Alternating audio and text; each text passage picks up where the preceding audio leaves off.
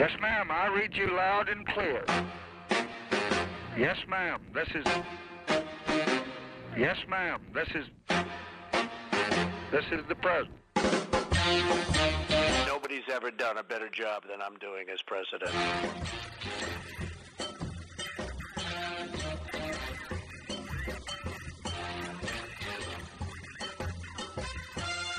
I didn't know that. Damn it. For a long time, the president and his family have been subject to such a heavy barrage of teasing and fun-poking and satire. I mean, there have been books on backstairs at the White House, and cartoon books with clever sayings, and photo albums with balloons and the rest, and now a smash hit record. Can you tell us whether you read and listen to these things and whether they produce annoyment or enjoyment? Annoyment. No, they produce... yes, I have read them and listened to them. Actually, I listened to Mr. Meader's record, but I thought it sounded more like Teddy than it did me, but... Now down onto the floor for this week's press conference. Yes, well, there is no opening statement. I think I will just take the first question.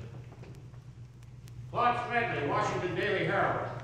Sir, would you comment on the African situation, please? Well, no, I'm not up to date on that. No, I sent a personal representative to Africa some months ago. So far, she hasn't even dropped me a card. Hello, everyone, and welcome to This is the President. We wanted to try something a little different with this video. This is an audio interview I did with the legendary comedy writer Bob Booker, who, along with his business partner Earl Dowd, created one of the highest-selling, if not the highest-selling, comedy albums in United States history, The First Family. We actually did this interview with Bob way back in 2020, during the dark beginnings of the corona pandemic, so you'll hear a couple of corona references in there, but we decided to leave them in because they still felt relevant. So, without further ado, please enjoy the This is the President interview with Bob Booker. Tell me a little bit how you got started in the industry. When I was a kid, I was a disc jockey on radio in Florida. You had met a few comedian celebrities when you were working down there? Yeah, they were all on my show. I had an afternoon 4 to 7 drive time thing, they called it. And, of course, Miami was probably the biggest center for live entertainment on the East Coast then, with nightclubs, particularly during the season, the winter season when everybody got out of New York. So it was from Sinatra on down every night. A lot of clubs. Great city. Different today. At one point, you relocated to New York City? Right. I finally decided that to further the career, New York was the Mecca. That was the place where it was happening. And I was in television in Miami also. I was in television in Florida for a long time. I was in television in 1949. And to move on, I figured that New York was the place to go. And I really had been lucky enough to do pretty much everything I wanted to do in Miami. And I didn't want to sit there the rest of my life and just keep doing the same thing. So I moved on. Right. And how did you meet Earl? Through mutual friends in New York. And a lot of us, some Irish guys were involved in it. We'd go to the pubs in the afternoon or evening and sit around forming our own kind of round table and trading jokes. And Earl was just one of them, and we were both starving. So we got a few, week-to-week jobs and looking for the hit like everybody else in the group was. So, what was your concept for the hit, and how did that come about? Well, first of all, as I say, I had spent so much time with the guys who had the comedy records. Lenny Bruce and Shelley Berman, Nichols and May, Jonathan Winters, my God, a ton of them. That was a big fashion here, the comedy album. And I just had the idea to, when Kennedy got elected, he was such a giant movie star president, and he had a tremendous sense of humor. Mr. President, the Democratic platform in which you ran for election promises to work for equal rights for women, including equal pay, to wipe out job opportunity discriminations. Now, you have made efforts on behalf of others. What have you done for the women according to the promises of the platform? Well, I'm sure we haven't done enough, and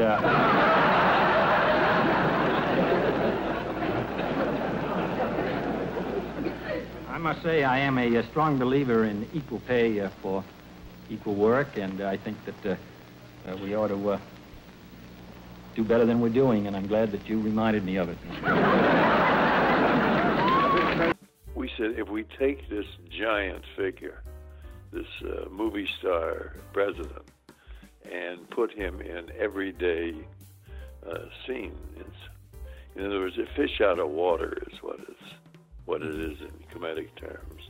You know, if you took Donald Trump and put him shopping in a grocery store line and tell him 6 feet back, buddy.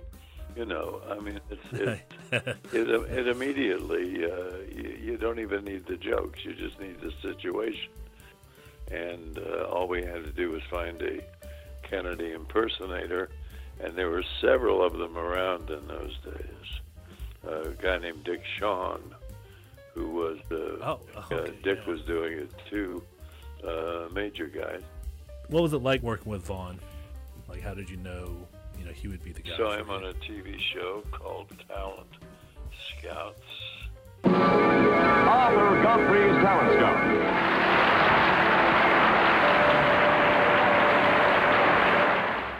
One of the first popular talent shows, and we heard Vaughn do it, and found his manager.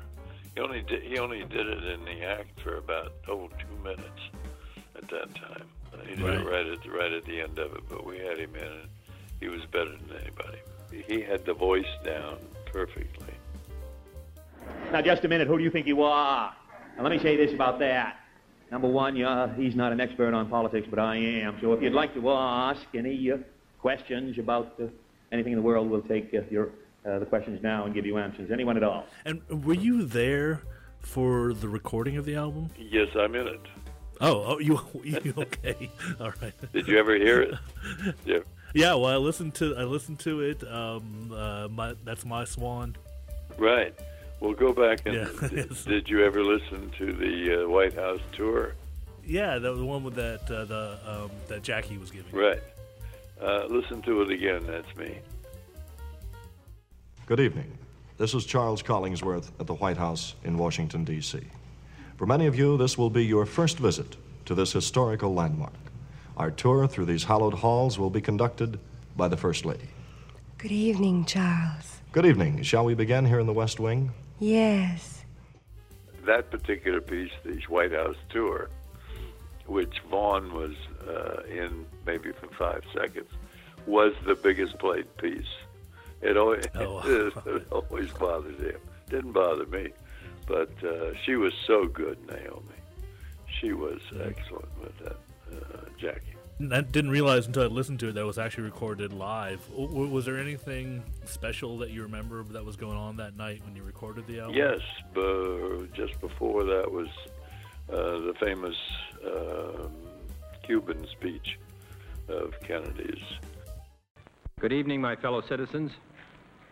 This government, as promised, has maintained the closest surveillance of the Soviet military buildup on the island of Cuba.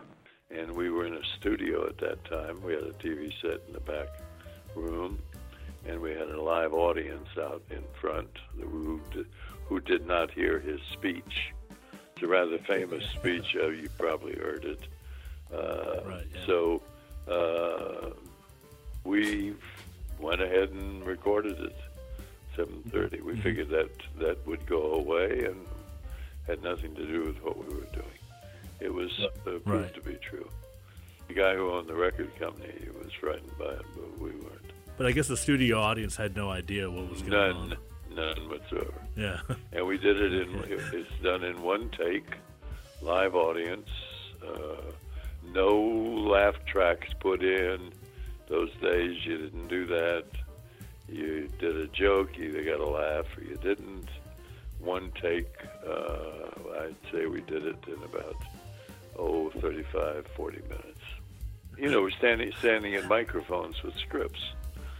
It's not like making a live sitcom show, you know. So could you tell me a little bit about the album sales? I mean, how quickly did it happen? I mean, what was that like? It happened really in one day. It just exploded. It's funny. I was still working at a station in New York, which happened to have been the number one station, music station, WINS.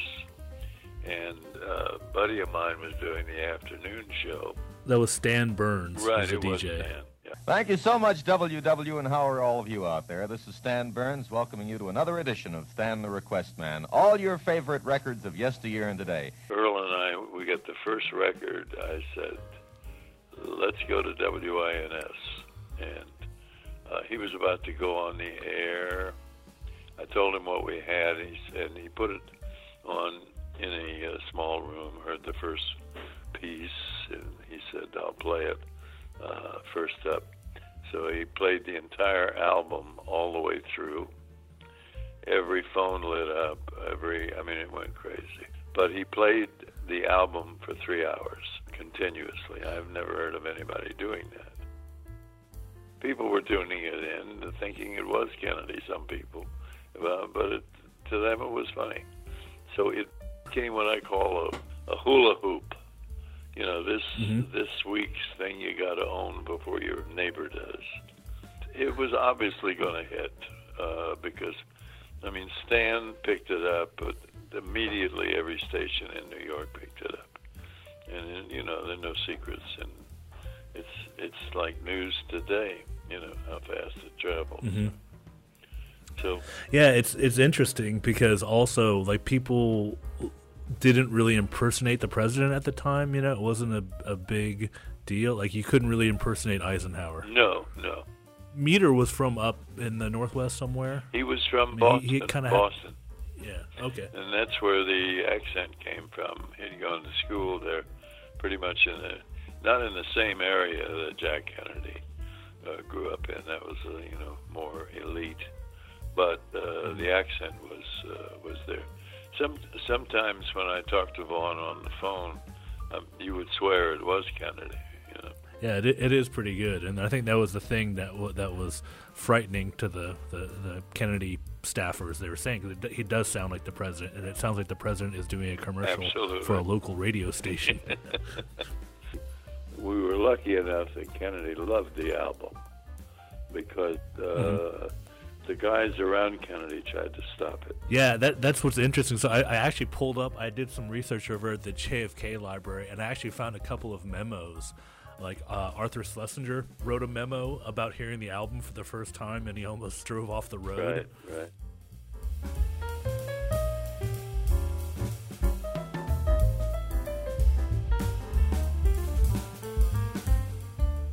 And then there's another memo where I'll read you one line from it. And he's saying, the president discussed this album with me on Monday and also with Ken O'Donnell. It was more or less agreed that nothing could be done about this particular record. Right. That's funny. I'll tell you the truth. There was the head press guy in the White House was a man named Merriman Smith. And he was an idol in the press business here when it's before fake news came into popularity. And Merriman, I'd never met him. I knew who he was. In fact, he's the man who actually called in Kennedy's death. And he was a very good friend of Jack's. And he called me about 2 days after the album was out. And he said, Bob, do you know who I am? I said, yes, I know who you are. He said, he loves it. He absolutely loves it. And he said, I'm telling you this on the side because I know they're going to hit at you. you know, and try and stop it. Just because they give them something to do, I guess. But Kennedy bought 100 copies as Christmas gifts for people. How many albums did you guys wind up selling? I mean, what was the final figure on that? 7.5 million. It's probably a little more. Well, it was put back out on the 50th anniversary, and I don't even know that count in front of me. I didn't keep track of it that much. I'd say probably 8 million totally by now.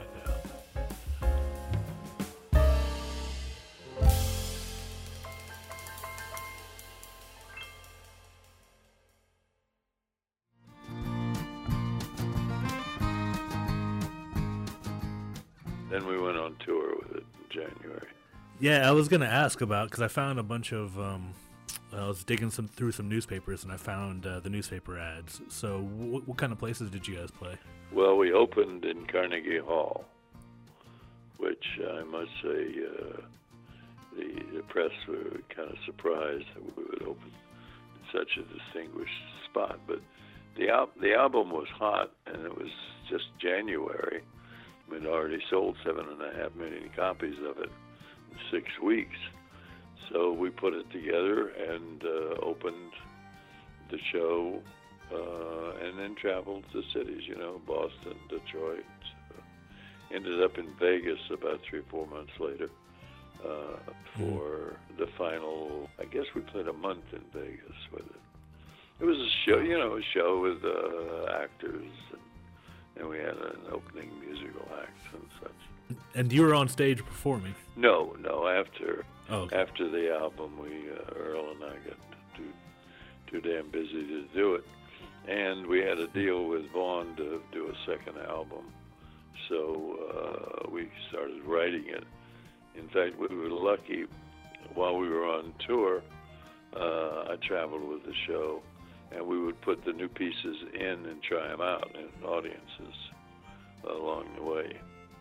So we pretty much knew what worked and what didn't before we got the second album. And that was it was just Volume 2, I believe it was called, or something. Yeah. I must say the nicest compliment I think that we were ever paid, the New York Times, and which I'm not a fan of the New York Times, but but I was at that time, and they said that seldom, if ever, is number 2 of anything better than number 1. But they said that the second volume was better than the first. So that was a nice opinion anyway, T. Oh.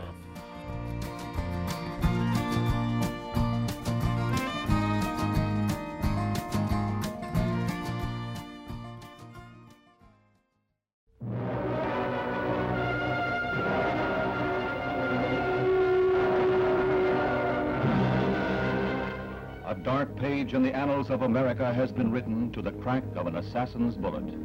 A nation mourns, the world grieves. The man who became 35th president less than 3 years ago is dead. November 1963. That was obviously kind of the end. What was your thoughts about that time? Saddest day of my life that I remember, you know, not my personal life, but my business life. Mm-hmm. I loved the man. I thought he was such a promise for this country, and now we'll never know. I had a very funny hearing of it. I was having lunch with, I don't know if you know who Allen Ginsberg was. Of course, yeah. Wow. And okay. Bob Dylan, and 3 of us were having lunch downtown in the Village project I was working on. And I got a call from my secretary, and she said, Kennedy's been shot. He was not instantly dead, you know, as far as news was concerned. They said he'd been shot, and they didn't know. So I just threw some money on the table, told the guys, and got a cab. Went to the office for the TV. Sad day. Sad. It's one of the few things in this country that everybody remembers. It's like this virus thing is going to be remembered in another sense. But you can ask most any person, where were you when Kennedy died? Of course, there are very few left. I'm just lucky enough to be a little older. So, how did the president's assassination affect what you guys did with the album? Well, I went immediately to the phone, but by the time I got back to the office, Kennedy was gone, and I called Archie Blyer, who owned the record label Cadence Records, and I don't know if you know who Blyer was, but he was a very well-known musician and record boss. And I said, I want no part whatsoever in cashing in on this. And I know it's going to go crazy. That people are going to want it. I don't want to make money off of Jack Kennedy's death. And I said I would like to have all the albums pulled back and chopped up. And they did it. In fact, he felt the same the minute I told him. I said, "You're right, Bob. I don't want it either. It's not fair, you know. I mean, Mike, come on." Yeah, that's I totally understand. Yeah, Yeah, I mean, that's a very honorable thing. Well, it's just human right. I mean, it's like I wouldn't buy stock in any company today trying to cash in on the virus business. You know, and there's a lot of it here in America. You've never seen so many different masks and lotions for your hands and rip-offs.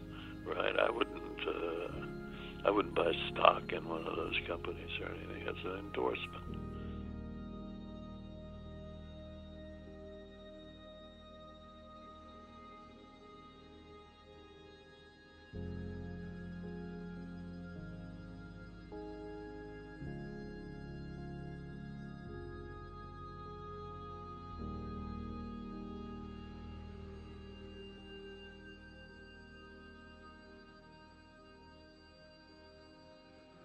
When was the last time you talked to Vaughn? I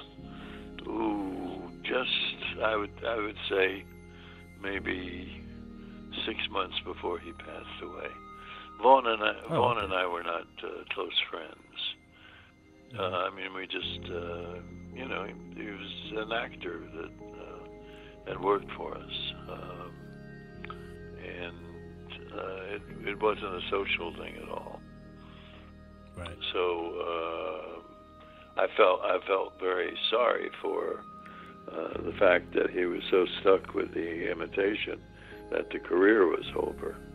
I know that I know he tried a few things after that. I'm not really sure what they are. As I said, I didn't talk to him a lot. And his wife called me.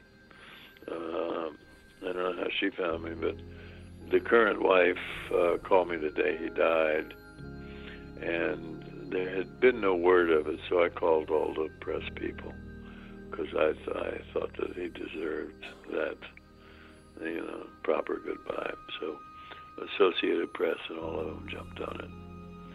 So it was a nice story of his career and such. Interesting to talk to people with some great stories, and thank you for your time. Sure thing. Thanks very much. Take care of yourself. Bye. All right, bye, Bob.